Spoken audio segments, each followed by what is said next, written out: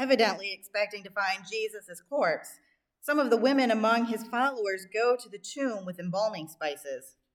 After a perplexing encounter with the empty tomb and angelic visitors, the women become the first to proclaim the amazing news of resurrection. The Holy Gospel according to Luke, the 24th chapter. Glory to you, O Lord. On the first day of the week, at early dawn, the women came to the tomb taking the spices that they had prepared. They found the stone rolled away from the tomb, but when they went in, they did not find the body. While they were perplexed about this, suddenly 2 men in dazzling clothes stood beside them. The women were terrified and bowed their faces to the ground. But the men said to them, "Why do you look for the living among the dead? He is not here, but has risen. Remember how he told you, while he was still in Galilee, that the Son of Man must be handed over to sinners and be crucified, and on the 3rd day rise again." Then they remembered his words, and returning from the tomb, they told all this to the 11 and to the rest. Now it was Mary Magdalene, Joanna, Mary, the mother of James, and the other women with them who told this to the apostles. But these words seemed to be an idle tale, and they did not believe them. But Peter got up and ran to the tomb. Stooping and looking in, he saw the linen clothes by themselves. Then he went home, amazed at what had happened. The Gospel of our Lord. Praise to you, O Christ.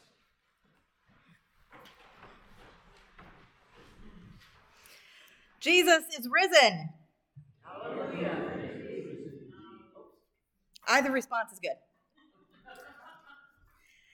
Each of our gospel writers gives us an account of this wondrous happening, each featuring Mary Magdalene, the first apostle called to proclaim he is risen. And this year we get 2 accounts from Luke's writer on this Resurrection Sunday. First, in written order, not this morning's reading order, Luke writes Mary Magdalene is part of a group of women followers going to Jesus' tomb the morning after the Sabbath to anoint his body for burial. But when they get there, the stone, probably more boulder-like, is rolled out of the way, and the body is missing. Suddenly, 2 men in dazzling white clothes are beside them, and these men are asking cryptic questions. Why do you look for the living among the dead? Weren't you paying attention? He said all the way back in Galilee that this would happen, that he would be handed over, crucified, and on the 3rd day rise again. The women run back to the 11 who remain of the original 12 and tell them what has happened. But they are not believed. Not because they are women, like we are often told, because, who would believe anything women say? They don't believe because what these women are telling them is just unbelievable, absurd even.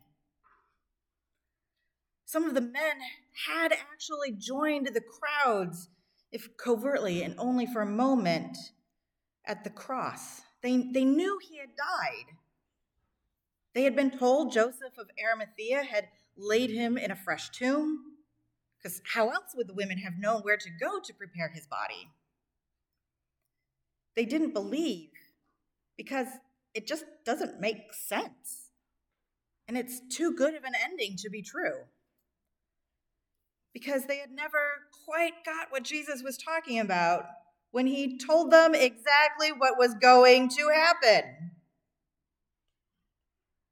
And don't we too hear and don't believe?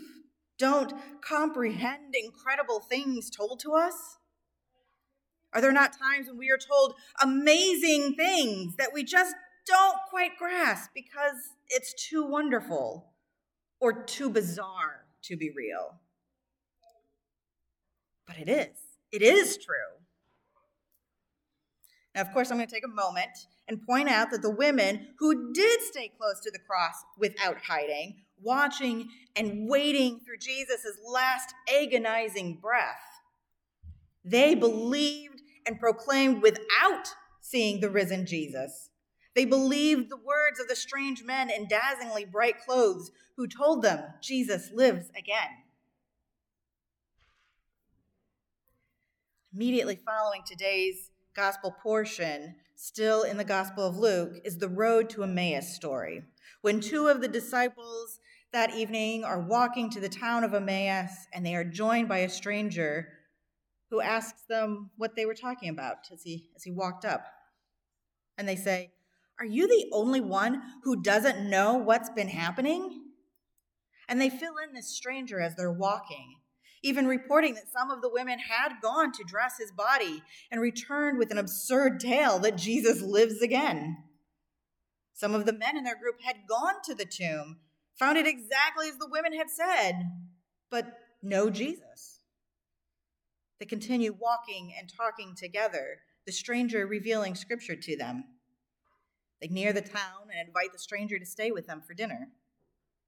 When they eat, the stranger breaks the bread and they know it is Jesus that has been walking and talking with them. And then in the blink of an eye, Jesus disappears.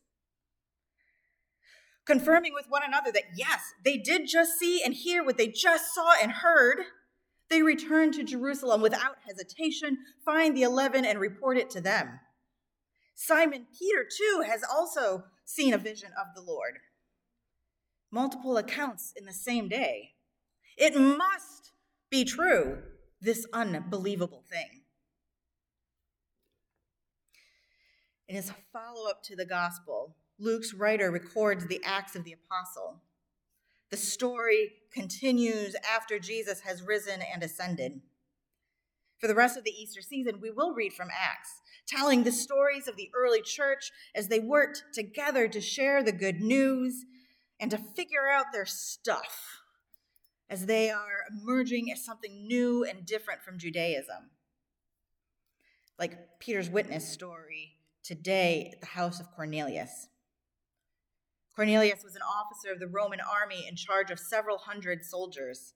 He is described early in Acts 10th chapter as devout and God-fearing, meaning that though he is a Gentile, he adheres to Jewish ideas and practices. One afternoon nap, Cornelius receives a vision from God in a dream, telling him to send for Simon, called Peter. Peter, likewise, has a vision from God the next day, the one about eating clean and unclean animals. He comes out of his trance to greet the men that Cornelius has sent, and the next day he is at Cornelius' home, where he shares his witness testimony on the life, death, and resurrection of Jesus. Again, our lectionary cuts the story short, and given the chapter 10 catch-up I just recited, starts it short too.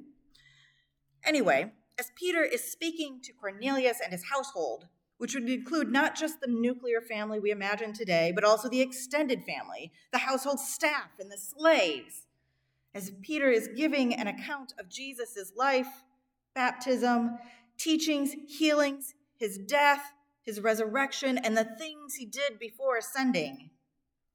As he is saying all of this, the Holy Spirit falls upon the Cornelius assembly, and they begin to speak in tongues and praise God. Well, this is quite the surprise to Peter and his fellow Jews around them. And Peter orders water for Cornelius and his household to be baptized, because it cannot be withheld from those who have received the Holy Spirit as we have. That is how powerful this story is. This is the first conversion of a Gentile or group of Gentiles to the way, to following Jesus, to the new religion that will emerge out of Judaism. Sometimes it is easy to believe this absurdly wonderful resurrection story, to trust in the promises of new life. And sometimes not so much, because it's just too strange.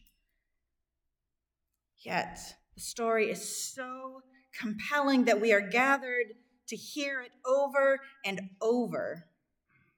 It has been nearly 2,000 years, and we still come together to hear and to confess that even in moments of disbelief, like that of the 11, or moments of ultimate belief, like Mary Magdalene and the other women at the empty tomb, or Cornelius and his household. We confess that Jesus of Nazareth lived, taught, and healed, was handed over for execution by the state, and that he is now risen. Alleluia, thanks be to God. Amen.